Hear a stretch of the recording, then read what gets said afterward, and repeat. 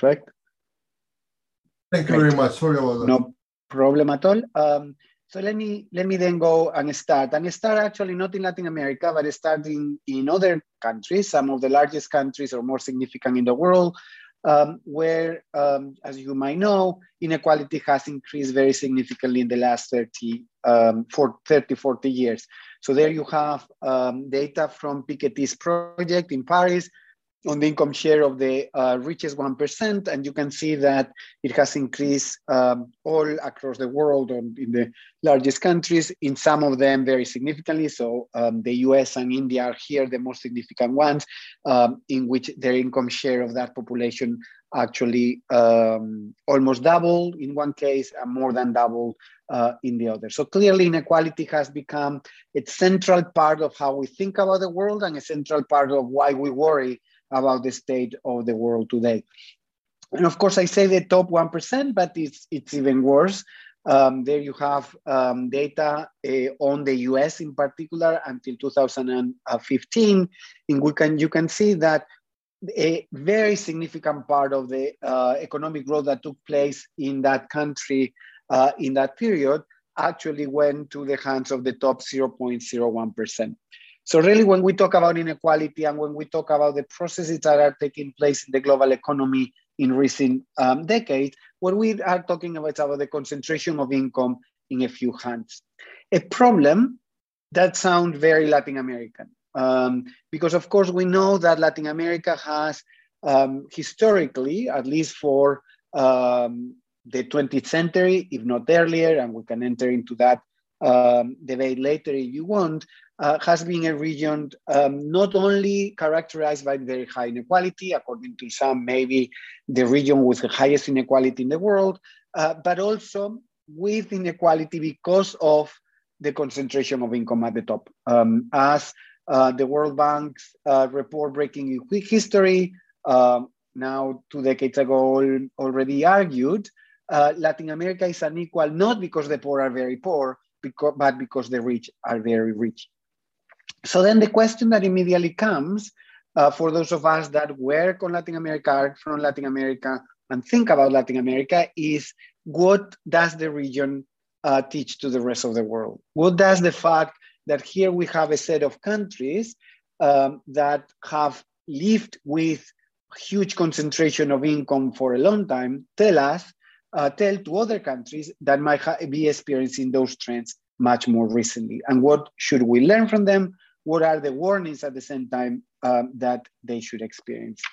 And here I want to make 2 apologies or 2 caveats, which is, one, I'm going to talk about the region as a whole, knowing that this is obviously a very different region where we have countries that are almost continents like Brazil, with tiny countries like El Salvador, when we have countries like Chile, whose GDP per capita is closer to Spain than to, say, Bolivia's. I do think that it is still useful to talk about the region as a whole, because all the countries, including Argentina and Uruguay, have relatively high levels of inequality from a comparative perspective. And therefore, they share this challenge that is the one that we are interested in. The second caveat is that I'm going to talk about trends and processes in quite broad terms. And that's because I really want to think precisely about those stylized facts, if you want, those things that characterize the region in broad terms. Obviously, if you go to a specific moments in history, specific countries, specific regions, some of these things would have to be nuanced in very significant ways. So what are those lessons? And I want to think about lessons in historical perspective. I want to say that inequality is not a phenomenon that we should study from 1 year to the next or from 5 years to the next, that we should assume that is going to change very radically, but we should think about inequality very much as a structural phenomena, which requires to be studied historically. And the first big lesson, or the whole set of big lessons, are going to be negative, but then I want to finish with a whole set of interesting positive lessons and learnings that Latin America brings to the discussion. The first has to do with the cost of inequality. The fact that I think the Latin American experience clearly shows that inequality is a problem in several spheres. In the environmental sphere, which is not one I discuss in the paper, but is one that I'm thinking a little bit more about, partly because in the context of our own teaching in international development in the department, we really are starting to think much more about how we incorporate the environment and environmental challenges. And of course, as soon as you do that, you recognize that inequality influences some of the ways the environment and natural resources are used in the region in very significant ways. The second is political, and then the other two, which I want to discuss today, are the economic and the social cost. I discussed these two and not the political one, even if this is, of course, a governance and democracy series, partly because, as you will see, the political is in some ways embedded in the other problems. And many of the ways in which the inequality and concentration of income influences the economy are through some political processes and political forces. So let me then, in the next few minutes, discuss what I think are some of the economic costs of the concentration of income in the region and some of those social costs, to then, as I say, move to some of the more positive lessons.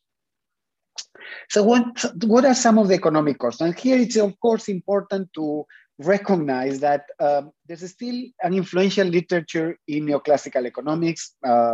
Gregory Mankiw wrote a book in defense of the 1% a few years back that assumes that inequality might actually be a necessary evil for economic growth or even positive for economic growth.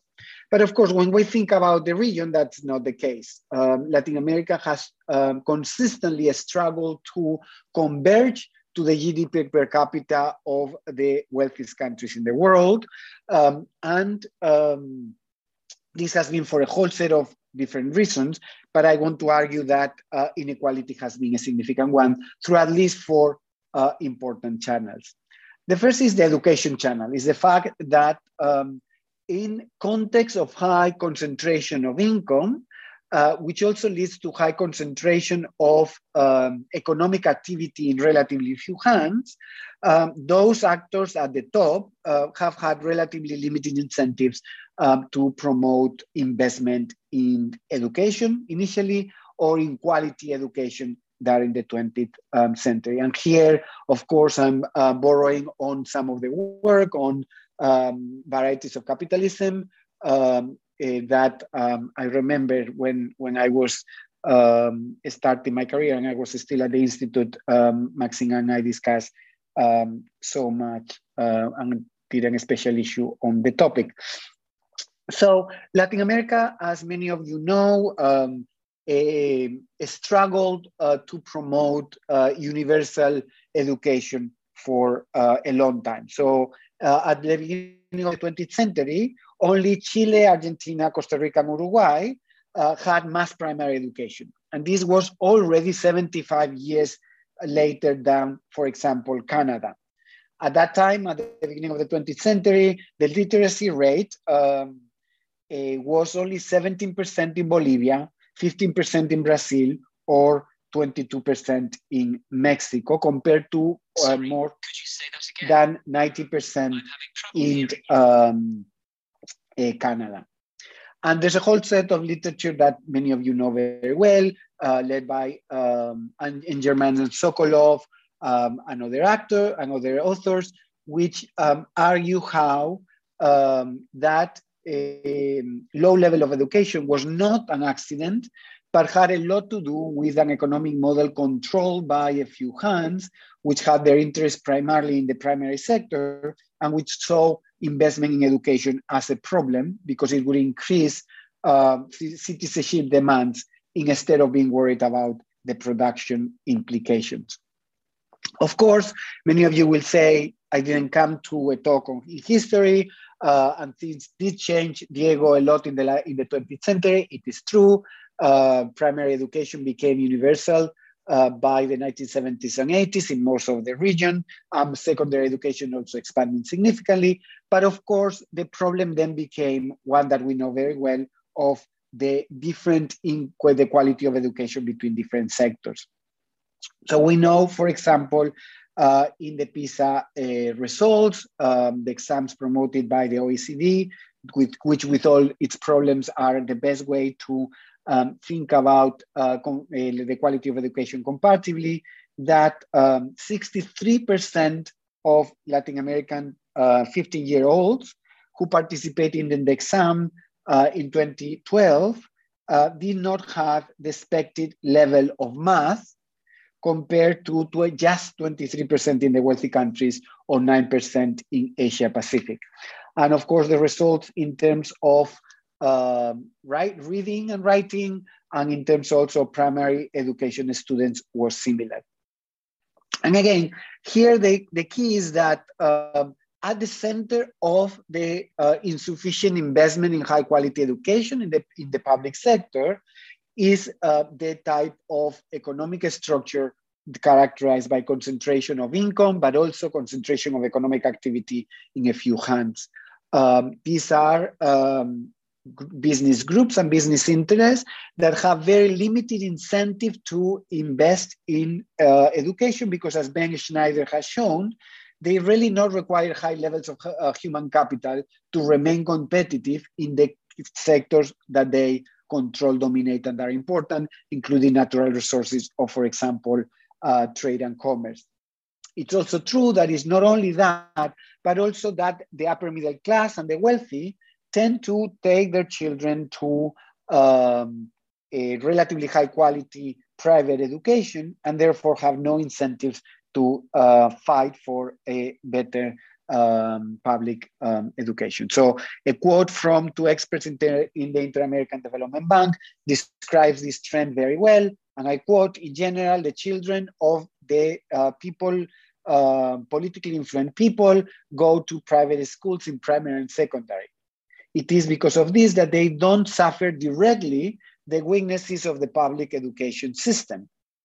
This reduces the urgency that they would otherwise have to pressure politicians to make difficult decisions."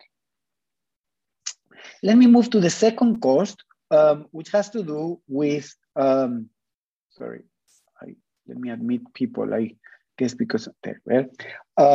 So the second has to do with the insufficient innovation that takes place in Latin America, and that of course constrains economic growth in the region. Again, I'm by no means arguing that inequality is the only reason why innovation is insufficient, but I think it's a very significant one. And it is one because the economies of Latin America, because of the concentration of income and opportunities, are divided between two large big sectors. One is the large business groups with interest in different sectors of the economy, and the rest is a very large informal sector. In the case of the large business groups that own most of the medium and large companies, my argument is that because they have either monopoly or oligopoly power over the most profitable activities in the country, they are making sufficient money to have limited incentives to actually try to move to sectors where competition from China or from Europe or from the US would be much more intensive. The data on the structure of economic sectors in Latin America is quite interesting.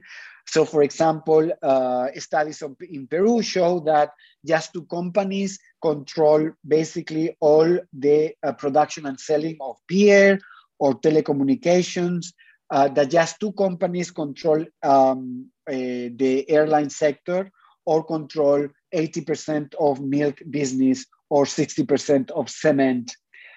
We could have similar studies for the cases of Chile, where sectors like pharmaceuticals are in the hands of 3 or 4 different sectors.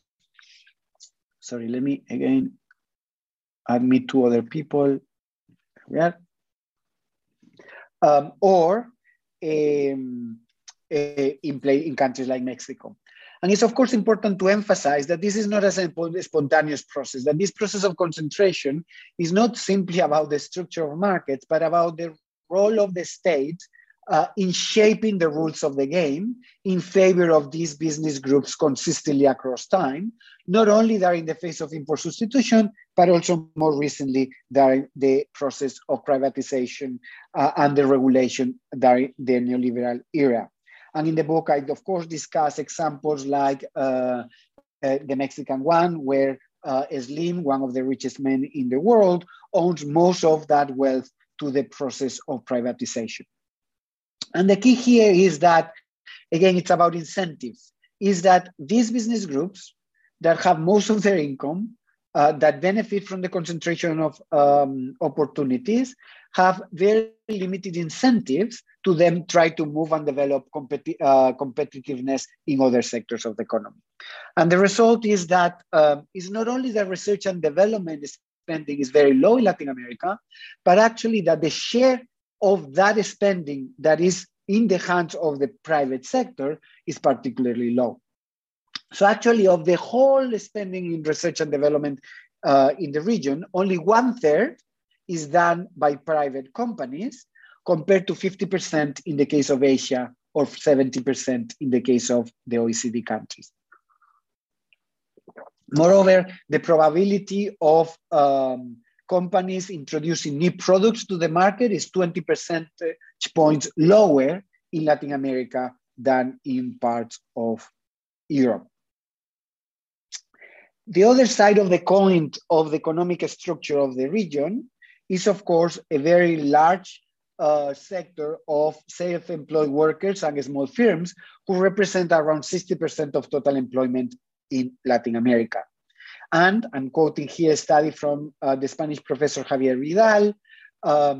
These companies are characterized by low productivity and difficulties to internationalize their activities and to incorporate technological innovation. So in many ways, we have one sector that has no incentive to innovate, another sector that have no resources to innovate, and the structure of those sectors being very linked to the structures of inequality in the region. Let me move to the third, which is taxation. As several of you know, taxes are Latin American countries, with the exception of Argentina and Brazil, consistently have lower tax revenues that one would expect based on their GDP per capita. Something I discussed quite a long time in a paper that was part of a book that I co-edited with Ewan Morgan, again, at then the Institute of the Americas and now the UCL Institute of the Americas. And this is particularly worrying because it's not only that total taxes are low, but direct taxes and taxes, for example, on property are much lower than in other countries, including the OECD. And in the book, I borrow from the work of people like Tasha Fairfield at the London School of Economics, or of NGOs like Oxfam, to show the different mechanisms that the elite has consistently used to try to reduce and maintain taxations at a very low level. And that has to do with the elite's control of the mass media, which have actually allowed them to shape debates around taxation and around austerity to a much larger extent than in other parts of the world. I also discussed revolving doors, so the fact that many of the ministers of finance in the region have had previous links to large business groups, leading to very significant problems of conflict of interest. I discussed as well the importance of the role of the business elite in funding electoral campaigns and shaping not just the behavior of political parties, but also building very close relations to the judicial system in countries like Guatemala. And finally, of course, the low levels of taxation are linked as well to the inability of the state to avoid capital flights and the expansion of tax havens. So there's a whole set of good studies coming out of scandals like the Swiss leaks that reveal the amount and extent of the extent to which Latin Americans use tax havens to try to reduce their tax levels. Moreover, in data that I find particularly interesting, the Tax Justice Network estimates that Brazilians have more than 519 billion US dollars hidden in offshore accounts, which is equal to 160% of their foreign debt. In Venezuela, the amount of money that the wealthy have in tax havens is equivalent to more than 700% of the country's total foreign debt. I was going to discuss also financial crisis, but I'm a little bit conscious of time. So let me actually move to the second big argument that I want to make, which is that it's not only that inequality leads to these negative outcomes, including low investment in education, research and development, but that those bad outcomes contribute to the perpetuation of inequality over time. They lead to a whole set of vicious circles that explain why inequality is so difficult to reduce, and also that constitute a particular warning for countries like the US, which have witnessed an increasing inequality recently and could easily be entering into the type of vicious circles that will make the reduction of inequality harder and harder in the future. So in this case, in the case of the economic vicious circles, this is driven by the fact that lack of investment in education and research and development has led to lack of economic dynamism, relatively low economic growth, but also relatively weak structural transformation, as the ECLAC has shown over and over. And this leads to dual labor markets in which the quality of employment is very different for different groups of the population, leading to the perpetuation of inequality over time.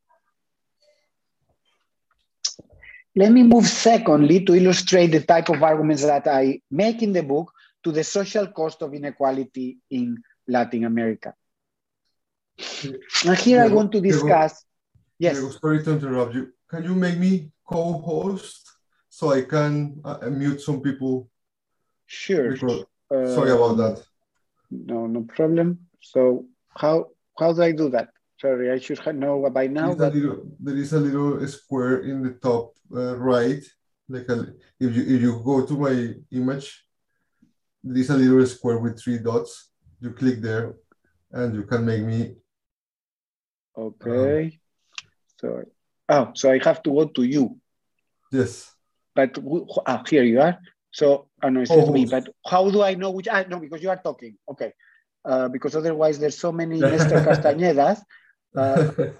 Keep talking. Can you? There you are. Okay. I'm here. More. Make co-host. Yeah. So hopefully thank you are. Very much. Sorry about that. Not at all. That way. Okay. There we are. So I'm back. So I was telling you about the social cost of inequality, and I want to discuss 3 main ones. The first, of course, has to do with violence. We know that it's not only that Latin America is one of the most unequal regions of the world, but one where violence is particularly prevalent. So a few years ago, in the mid-2010s, the homicide rate in Latin America was 3 times higher than the global average. And in a ranking of the 50 most violent cities in the world, 43 of them were Latin American. And of course, this is not just about homicide rates, but also, if we believe the statistics, the reported robberies in Latin America are also much larger in terms of robberies per 100,000 people than in any other region. And this has, according to the sociological literature, much to do with the relation with inequality. So Martin Daly, Professor Emeritus of Psychology in Canada, says very clearly, inequality predicts murder rates, and I quote, better than any other variable. I keep the quote, if your social reputation in the milieu is all you've got to defend it. Inequality makes these confrontations more fraught because there's much more at stake when there are winners and losers, and you can see that you are on track to be one of the losers. And I think this quote, which is done for a much broader study, not just in Latin America, reflects very well how we can think about much of the violence in Latin America, including, for example, the maras in Central America, which obviously emerged in the region, in the last few years have and can be explained by forces that go beyond inequality, including, for example, the role of the US and US policy, but that has a lot to do with the sense of exclusion, the sense of not belonging to a society, and the sense that you are being exploited by some of the winners in society, including the economic and political elite. And again, in the book, I go over a whole set of examples of primarily the life experiences of young men who tend to be both the ones that suffer from most of the violence in numbers, and also the ones that are the perpetrators of that violence. It is, again, we know that there are other forces at play, but it is very difficult not to recognize that the social consequence that inequality creates in terms of exclusion and in terms of discontent about the role of particular groups in society, the one that leads to violence. And by the way, with some exceptions, like El Salvador, which, if you believe the numbers, have relatively low levels of inequality but high levels of violence, in Latin America, in comparison to different countries, there's a clear correlation between the most violent countries and the most unequal countries. The second one has to do with social and spatial segregation. The fact that inequality has led to a particular way of developing both a space, our cities, but also our social services. So, of course, the shape of the cities in Latin America has changed across the years, but in the last 20 years, what we see in our cities is, if you want, islands of wealth in oceans of poverty. So the idea that the wealthy have consistently been able to protect the way they live through the creation of walls, cameras, and armies of private security that separates their lives from the lives of the poor in the same neighborhoods.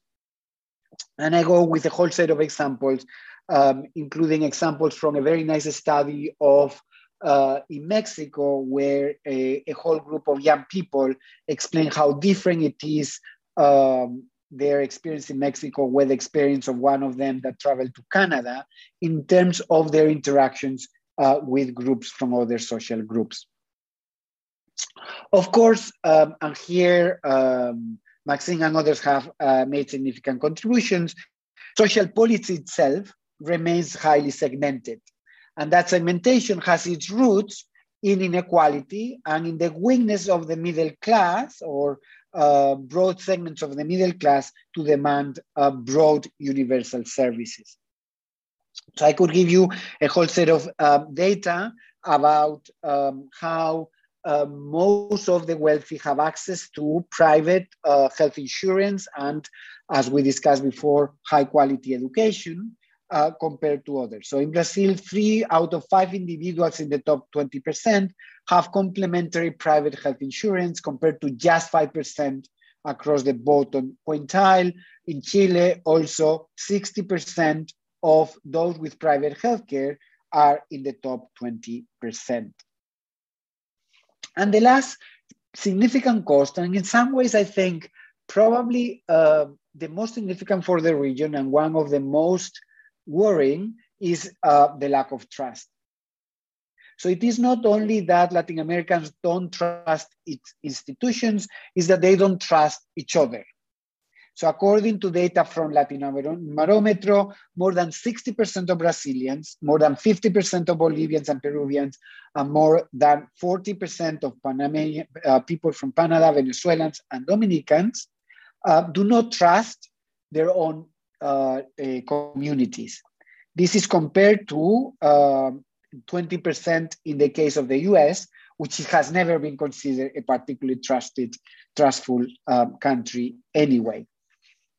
And there are quite interesting work from the IDV, among others, that show the links between high concentration of income and lack of trust. And basically, the idea that in countries that are highly unequal, different groups of the population see their interest as very different to those of other groups in society, and see other groups, and particularly the poor, with high skepticism.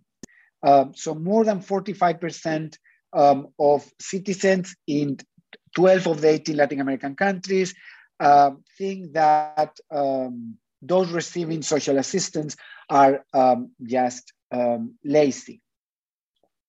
And this lack of trust has also to do, or is connected to, inequality in a second way, which is inequality has led to the control of political institutions by a certain group of the elite, and therefore a majority of the population thinking that those institutions are not working for them. Again, the second part of my argument around the social cost is about vicious circles, is that these costs in themselves create more and more difficulties to reduce inequality. So in the case of segregated spaces and lack of trust, for me, the argument has a lot to do with the literature on the development of welfare states in other parts of the world that I have discussed with my colleague Juliana Martinez. So basically, when there are segregated spaces and segregated services, there are simply not places where people can interact with each other. There are simply not ways for one to recognize in the other a subject of rights, a subject of interest. And this is very clear when one thinks about the development, for example, of education, or the development of a space, the lack of use of parks in many of the Latin American cities. But when people don't recognize each other, creating the type of cross-class coalitions that are required to develop the policies that will redistribute income and opportunities is almost impossible. Another vicious circles that have to do with inequality have to do with the fact that violence does not take place equally across a space. This is one of the things that sometimes we forget, especially newspapers and investors, but that we should always remember. So for example, in Bogota, 98% of all homicides that take place in only 2% of all the cities, of all the streets, excuse me. And that repeats itself in other cities of the region. And that means that violence is concentrated. That means that the negative impact of violence in terms of investment, in terms of business opportunities, in terms of the development of a space and neighborhoods, it's also extremely uneven, reproducing inequality over time. Okay, so I have tried in the first, I think, 30 minutes to explain some of the cost of inequality. But what I think it's interesting is that Latin America also is a land of successful, more or less successful, but always interesting experiences of attempts to reduce inequality, to fight inequality over time. And I have to say, and here is a parenthesis, that I owe this discussion and writing a chapter about the positives to colleagues like Salvador Martin, who remind me that I was writing the type of book that you should never write, almost saying that everything is problematic in Latin America, without recognizing the huge dynamism in terms of both political and social processes and also intellectual processes that take place in the region. Let me make another parenthesis before I illustrate some of these positives. And I love this parenthesis because it shows still how self-referential some of the politicians and some of the literature in the global north is. So here you have an advisor of Alexandra Ocasio-Cortez writing 2 or 3 years ago about the experience in the UK and the US, and saying it makes sense that the two countries that fell to neoliberalism first, he's referring to the US and the UK, may be the farthest along in organizing resistance to it. I think any of you that work on Latin America will simply find this quote a joke, to say the least. In fact, and the Norwegian professor Alt Nielsen, referring to this piece in the New Statement, argues this piece is actually nothing short of scandalous. The fact of the matter is that when it comes to both suffering the brunt of neoliberalism, but also organizing resistance to it, the global South has been at the frontier. And of course, Latin America, I would argue, has been at the frontier of the fight against neoliberalism and against inequality more broadly. And this is not surprising because in a way, the region, despite all the weaknesses of democracy, has a very significant particularity in the global economy, which is it's a region with high level of inequality, but also with certain level of democratic traditions, at least with certain rights in parts of the region that were not present, say, in parts of sub-Saharan Africa or Asia for most of the 20th and 21st century. And therefore, it's a region where there were all the incentives to fight inequality, but also some political and social windows of opportunity to do so. In the book, I concentrate on 3 types of positive lessons, which I apologize, I'm going to discuss here very quickly, but I hope it gives you a sense both of the argument, but also gives you a sense to disagree with some of the examples I might want to use. Let me focus especially on ideas and actors. So I think what is interesting about Latin America is that it has consistently been a region which has created some of the most sophisticated and interesting ideas about how to think about inequality and the consequences of inequality, not just in the social sciences, but also in religion and in other areas. Let me give you just 3 examples, just basically mentioning them. So I discuss in the book structuralism in economics. As you know, structural economics was born in Latin America when the Economic Commission for Latin America and then the Economic Commission of Latin America, now the Economic Commission of Latin America and the Caribbean was created in the late 1940s and led by Raúl Prebisch and others. It explains inequality and it places inequality at the heart of the way development takes place. It explains the roots of inequality, both in terms of the place of Latin America in the global economy, but also in terms of the role of elite and political power. It's interesting that Prebisch, not Acemoglu and Robinson, and not any other neoclassical political economist, was talking about the link between economic and political power much earlier than any other. And I quote in his book of the 1982, capitalism in the periphery, quote, promotes the concentration of economic power and inequality. And the concentration of economic power leads to the concentration of political power in the most favored strata. So I think this is an interesting approach to think about how the structure of the economy links to the structure of politics and perpetuates inequality over time. In the book, I also discuss theology of liberation, which I think is one of the most interesting attempts in religion to place the poor at the heart and to think about the links between religions, social change, and the power of certain groups, both within the Catholic Church, but outside the Catholic Church as well. And finally, I discuss the work on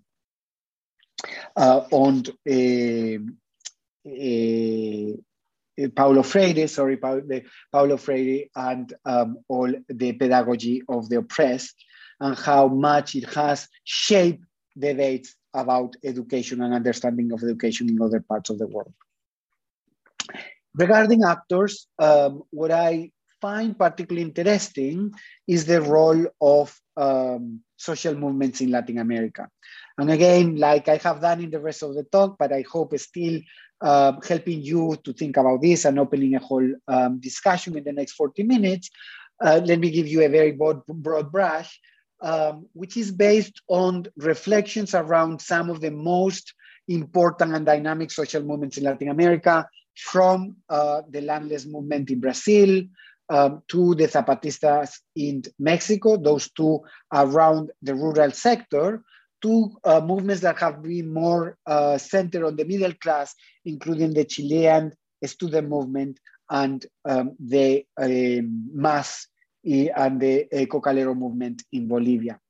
They are all, of course, very different movements, but all of them have very significant lessons to the rest of the world in terms of the dynamism, but in terms of some of the reasons that have led to their relative success. So these social movements, I think, offer 4 key lessons. The first, all of them were very successful at linking specific needs, land, access to coca, or the price of the bus and transportation in the case of the student movement in Chile. So they started by very specific needs and demands, but they were able to broaden this to more ambitious agendas and new discourses about which type of development was possible. They are in general movements that make an effort to democratize themselves. They reject personalistic leadership, and in general, or not in all cases, they also make a big effort to promote gender equality in the way they operate. They have been very creative movements, and in fact, I think other movements in the world, like the Indignados in Spain, actually learn a lot from the way in which social movements in Latin America had used narratives, storytelling, and framing, including the use of social media consistently. And I think here, for example, the Chilean student movement has been fantastic at using social movement in creative ways to become actually a movement that was attractive instead of threatening for a large majority of the population. And finally, not in all cases, but in several of the cases, these are movements that linked successfully to political parties while simultaneously remaining independent and not co-opted from them. Now, the question that you might ask is, okay, if I say that there's all of these positive lessons, why is that, as I showed from the beginning, Latin America remains the most unequal region in the world? And here I think it's where agency and structure fight with each other, right? These agential processes of better ideas or interesting ideas and social movements confront a structure of vicious circles, as I described before, that is very difficult to erode.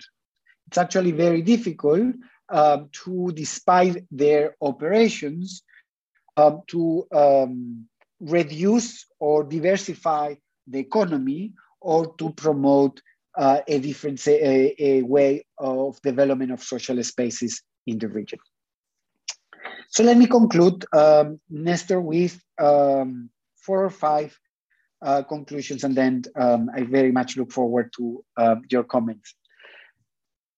The first claim I want to make that I made at the beginning, but I think it's extremely important methodologically, and it's one that I encourage all, for example, young researchers and students that might be with us, is to think about inequality very much as a structural long-term phenomenon. It doesn't make sense to think about whether the Gini coefficient has increased or decreased by 2 percentage points from last year to today. The important thing is to understand the structural development of the problem over time and whether structurally things are changing or are not over that long run. The second is, I think inequality, and I think it's very evident that inequality is one of the most significant problems in today's world, and is behind some of the most significant political problems, including polarization. And of course, in many countries, not all, but in many, it has gotten even worse because of the COVID-19 pandemic. And if that's the case, clearly Latin America is a region to consider, is a region to learn from if we want to think about why we should be worried about inequality, but it's also a region to learn from if we want to think about why that inequality perpetuates over time because of vicious circles. I think it's also, and I think this is important, not just a region that gives us warnings, but a region that gives us some reasons for hope. That gives us a whole set of ideas around how to interpret the economy and a whole set of experiences around how to protest against this type of structures that could be useful for many other regions. And I think that some of you might say, well, yes, this is very interesting, but Latin America is very different to other parts of the world.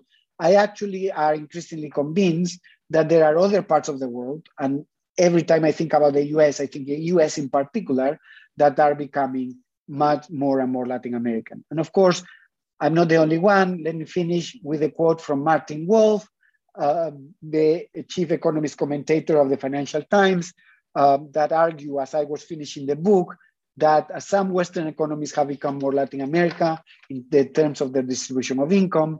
The politics have also become more Latin American. And therefore, I would invite all of us, which I imagine is most of us in this call, that are Latin Americanists and work on Latin America, to really think about what the region can teach, what the teaching in the region tells us in terms of warnings, when thinking about one of the most significant challenges of the 21st century. Thank you very, very much. Thank you very much, Diego. This is fantastic. I'm pretty sure that many of people here want to ask questions or make comments. So I just want to start the conversation with a couple of quick questions. Basically, things that I have to say first of all that I read your book during the second lockdown, and it was a great companion for those long days trapped at home. So it's a really great book, and I really enjoyed reading it. I have two specific questions. The first one is very recently the UNPD has basically defined the economic model or the economic structure of Latin America as in the middle of a high inequality, low growth trap, right? So they basically, not only the UNPD, but also in the Inter-American Development Bank, they're trying to make the connection between inequality and economic growth, and they're trying to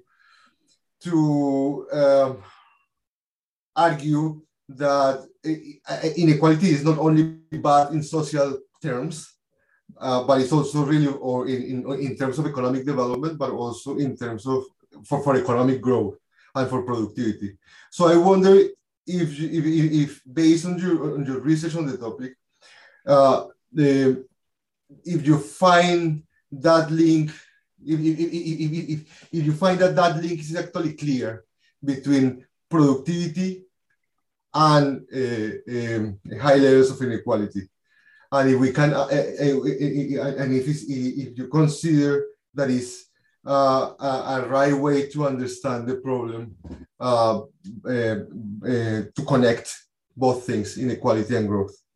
That's the first one. And the second one is more is a broader question in terms of, and I guess you have a whole chapter on this in your book, which is the final chapter of your book.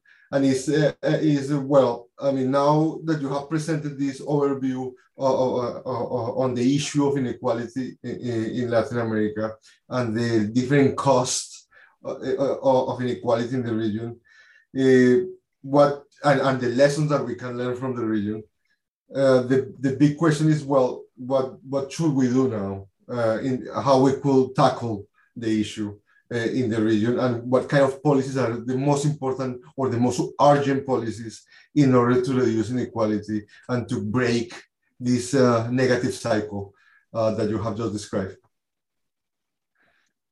Should I start, or do you want me to take a few more, or up to you totally? Let me take these two and then we can maybe accumulate others. Perfect. Thank you so much, Nestor. Thank you especially for your kind words about the book. The fact that I easy the lockdown of anyone with the book instead of making it more boring just made my life. I'm almost ready to leave the conversation and just celebrate with my wife and my children at home.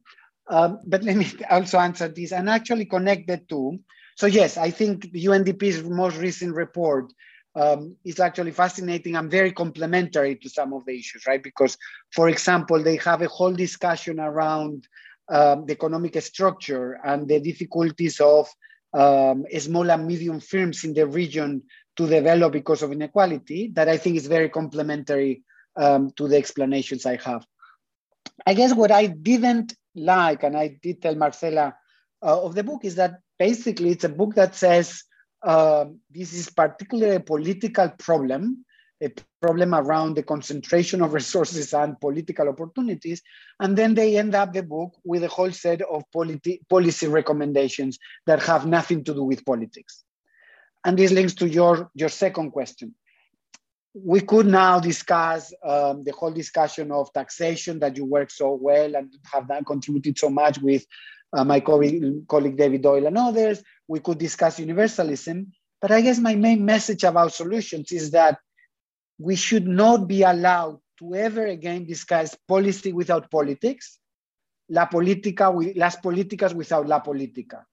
That every time we make a policy recommendation, we should think about what are the political processes that we need to trigger for these policies to be introduced. Because otherwise, we really don't understand the nature of inequality, which is that it's at the same time an economic problem, but one driven by political concentration. So to give you an example, if one is going to promote universal social policies, I think one should try, as Juliana and I have tried, to explain how the initial reforms that you introduce will create a shift in class coalitions that will lead to further demands for redistribution over the long run.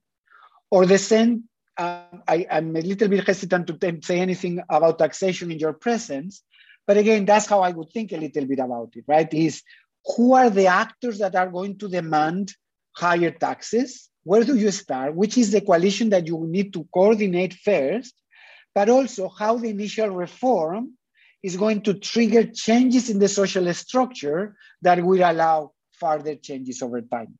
And this does two things at the same time. It links politics and policy, which I think is very important, but also it really emphasizes that inequality is not a problem that we are going to solve over 2 years. It's a problem that we are going to solve by substituting the vicious circles that I have described, but virtuous circles based on new policies creating new policies creating new politics that lead to more demand for new politics. And I found, without wanting to be very critical, the UNDP missing a very big opportunity because it put some of these things in the agenda, but it simply didn't take the final step that I think it's important for all of us to take. Thank you very much, Diego. Maxine, please. Hi, Diego. Thanks so much for a brilliant talk and so many important issues and questions that you've put on the table for us, as well as some answers. I very much agreed with your last point about the importance of politics, but also the the problem of stuckness, you know, these interlocking structural conditions that actually lock the situation down so much, and thinking about breakthroughs and thinking about some of your other work where you've been sort of trying to show us that there are breakthrough cases subject to certain kinds of conditions being present. And it led me to ask the question, how do you incentivize, you know, the local elites to invest more in forms of economic development that would be more, you know, just more successful in bringing more of the population into the economy? And I'm thinking, and this does speak to a lot of what you've been arguing. You take the case of Uruguay, small country, population of 3 million, and it set up, I don't know how or by whom, the first kind of degree in computer programming in Latin America, following MIT's example. And as a result, or for other reasons as well, no doubt, Uruguay is a leading exporter of software innovation. And it's a very interesting case study, because is this related to the fact that Uruguay, looking at your previous work on Uruguay, has been a fairly, you know, a reasonably well-developed, more egalitarian society with universal social policies and education? Is this a good example, perhaps, of what you are saying? Thank you. Thank you so much, Maxine. I think I'll take a couple, if that's okay. Nestor, and then... That sounds perfect. Bill? Thanks, Nestor. Thank you so much, Diego. It's really lovely to see you. You were talking about people from the past, and of course you taught me, but in a very literal sense, everything I know about economics. I've got two questions, and they're sort of building on what Nestor and Maxine have said. And they might seem a bit pessimistic or naive, and the second one might seem a bit personal, so ignore them if you want. The first one is that, you know, both the fact of Latin American inequality and the study and the knowledge of Latin American inequality have been around for ages, right? For many, many decades, if not centuries. But at the same time, there's this interesting phenomenon that you mentioned, that given tendencies in the global Northwest, it seems that certainly over the last 20 years, things like gated communities, the gig economy, that point that Martin Wolf makes, maybe in a slightly glib way, lots of people have been saying for a while in a more subtle way, that actually Latin America is kind of a glimpse of all our futures. And that is not distinct from your very good point about Latin America having both neoliberal experiments and the most trenchant and innovative discontents from neoliberalism, right? They had to be, which I think is certainly right. But it also makes me wonder if Latin America has sort of, in a post-social democratic moment, without in most places having had social democracy, which is a bit more of a pessimistic way of looking at it, I suppose.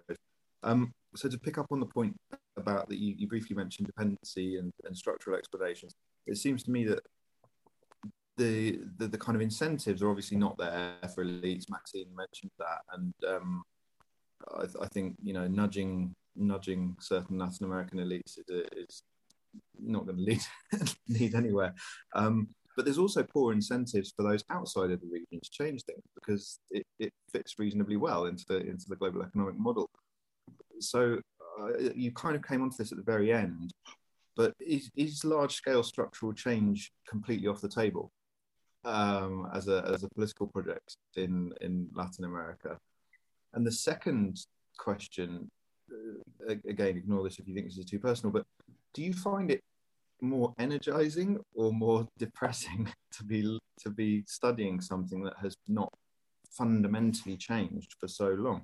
Bits of your talk today, and it's a brilliant book, and it was a fantastic, very clear talk. You're straying into, you know, almost into moral philosophy, as well as political economy. And these are huge questions of like how does one conduct oneself, not only as a researcher but as a citizen, whether a citizen of Latin America or a citizen of the world. And I just thought it'd be nice to have a bit of, caps there, an interesting comment on, you know, how do you stand back from all this research, or do you find yourself getting really sucked into it in a moral capacity? Thanks. Perfectly. Let me take those two. Thank you so much to Maxine and Bill, and it's so nice to see you in the screen. Again, I would prefer to see you in person, but oh well. So I think, Maxine, your question is obviously a key one, and one that we need to think over and over. And let me just say three things about this issue of incentives of the elite.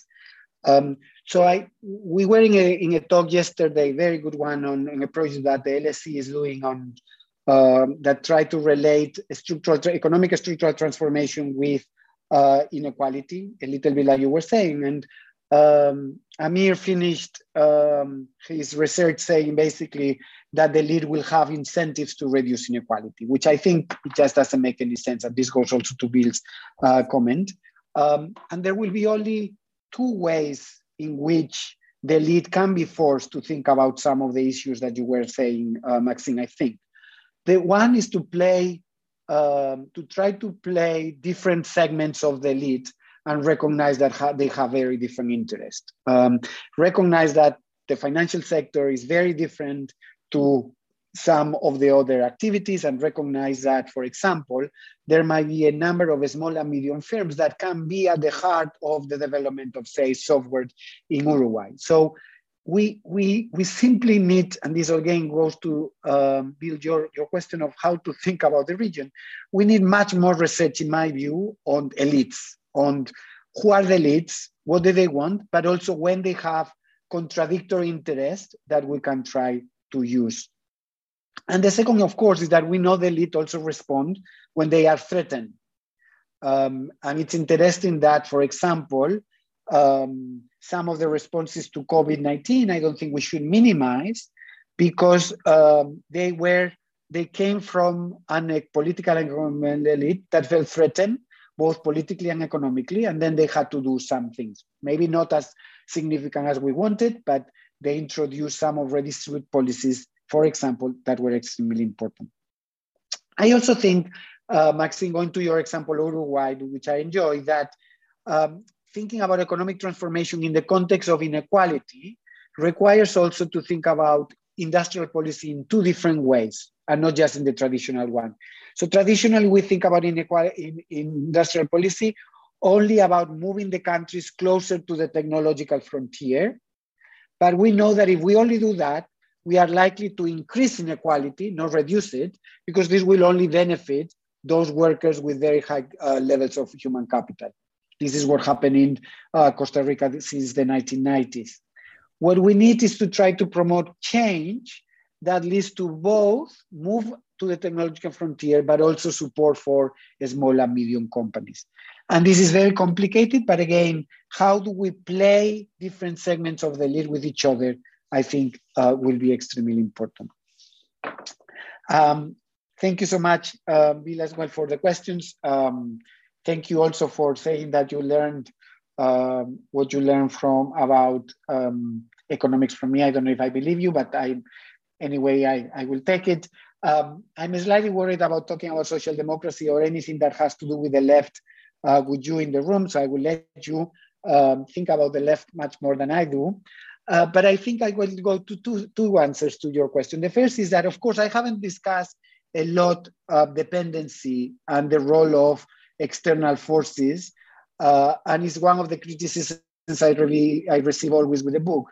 I have to say that the reason I didn't do is because I want to take Latin America as the lessons that it offers to places like the US with a very different dependency place.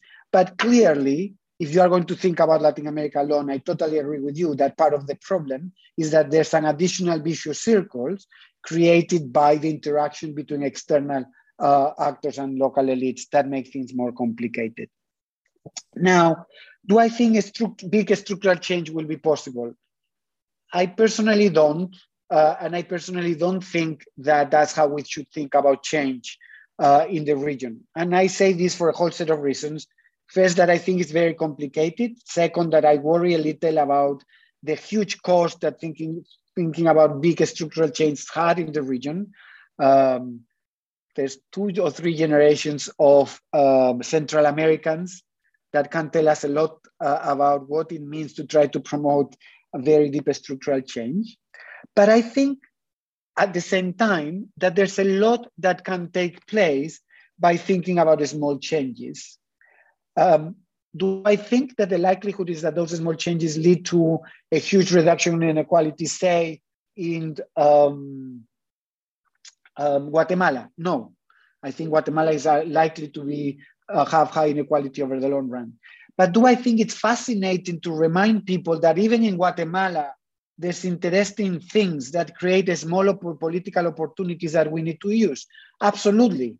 Because it's in those small opportunities that we have both some possibilities of developing new political processes, but also some possibilities of doing the politics of hope.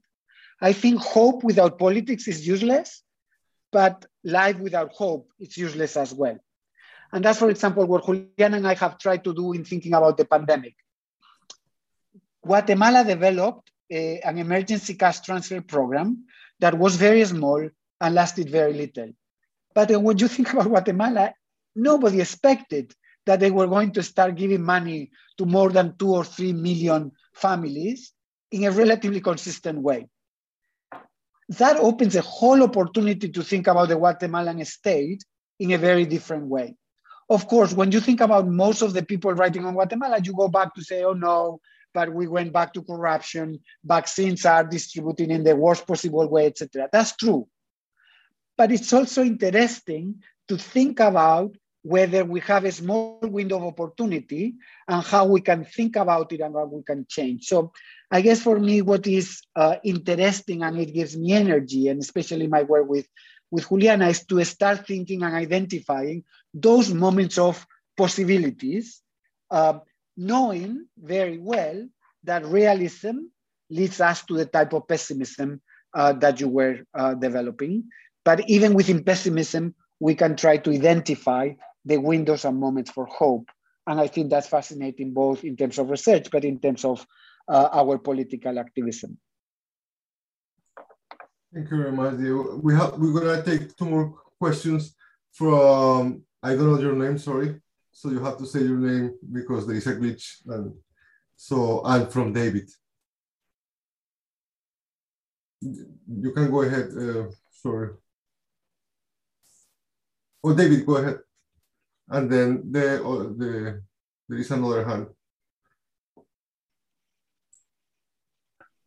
Yeah, this other person should say his name. Thank you, Diego. Well, yes, you didn't leave us.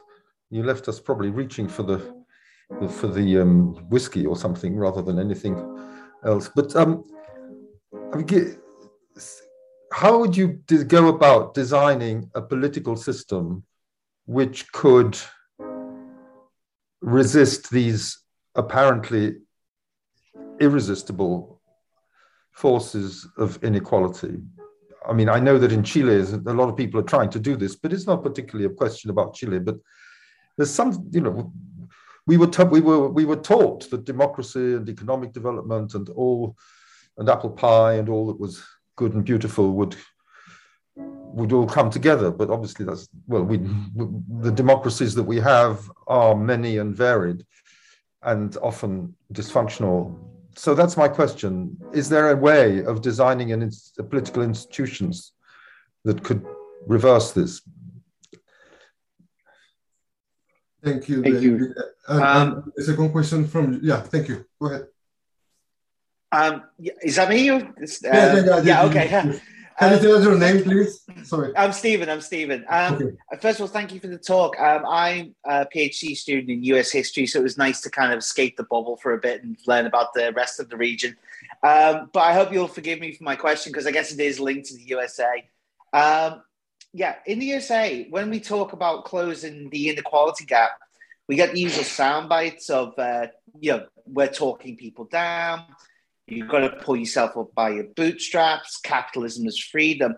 And I just wanted to know what different flavor does it take in Latin America compared to the USA? Is it informed by cultural and regional differences?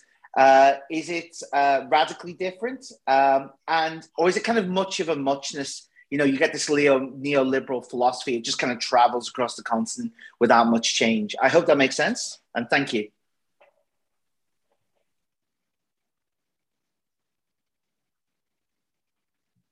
Perfect. Do you want Nestor me to take this too, or should I go to one please. more? Okay, perfect. Thank you. Perfect. And then we can ask for more. I mean, we don't have much perfect. time.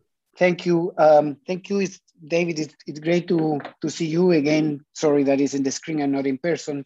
After a while, I don't think I'm going to give you a very satisfactory answer in any way, but let me try to think about how I would think about this issue. And I think obviously the context of Chile is particularly interesting. So obviously, I could give you a very traditional one that, as Nestor says, is how I finished the book, saying and claiming the importance of strengthening political power, parties, and its links to social movements. But you will immediately tell me, well, that's actually nearly as more complicated than all the things you had said before. I think for me, is this issue of being pragmatic and progressive in the changes that I would say is the most important. So for me, it's about, when I say for me, I should say that all of this work is informed by my work with Juliana Martinez Franzoni from the University of Costa Rica.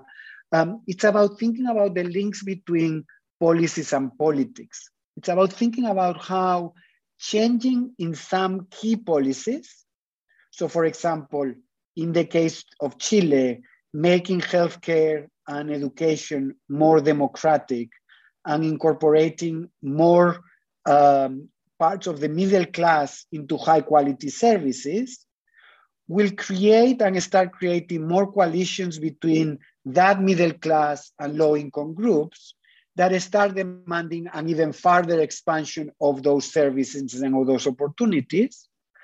That this slowly then makes tax reforms of the ones next to our study more likely and more possible, and brings little by little a more powerful actor to compensate the power of the elite.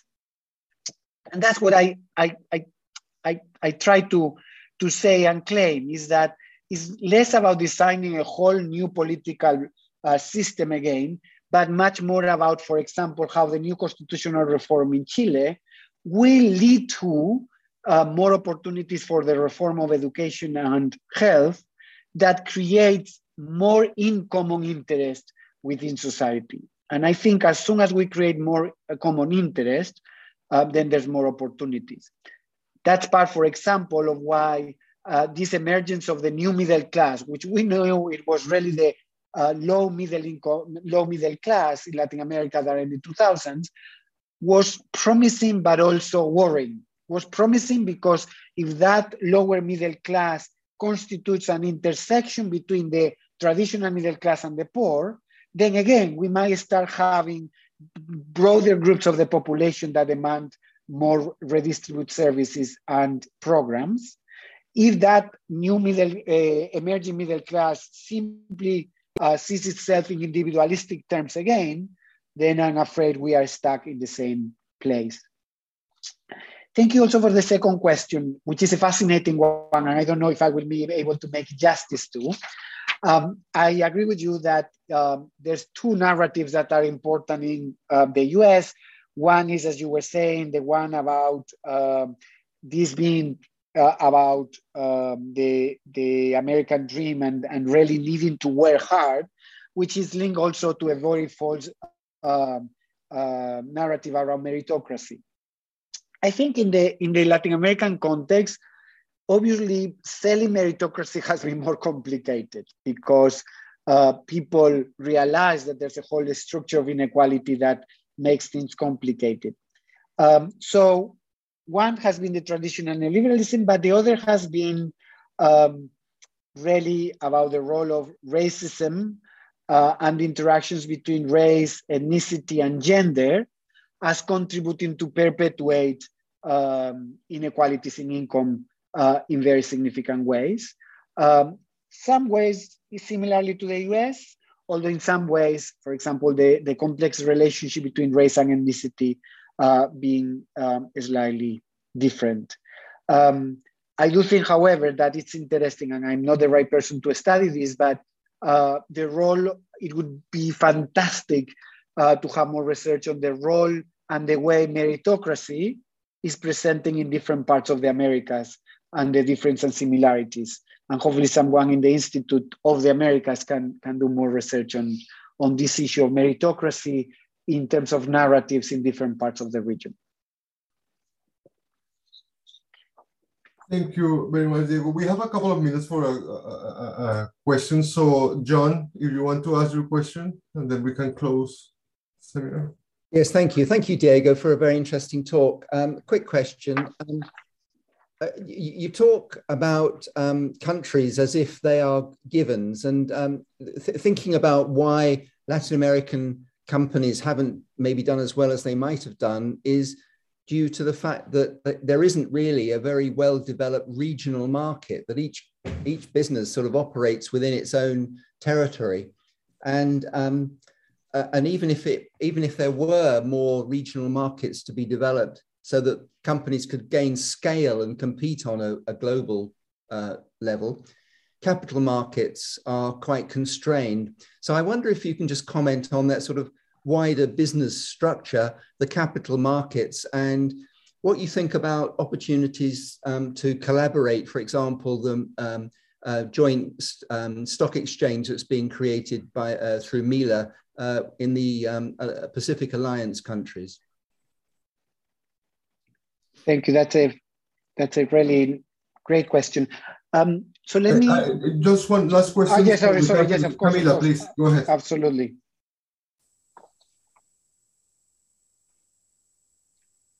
You're mute. Hey, hello, thank you. I had a question. Thank you also for the presentation. I had a question a little bit on your perspective of this gradual or progressive change, which you were suggesting, and on the idea which I came across in my work is that there's also sort of this idea of Albert Hirschman of having a sort of first and second stage process of change, and that maybe the coalitions that we need for more gradual or marginal changes are different than the ones that we need for more structural or deeper changes further on. So I wondered, what were your thoughts on that take as well? Thank you.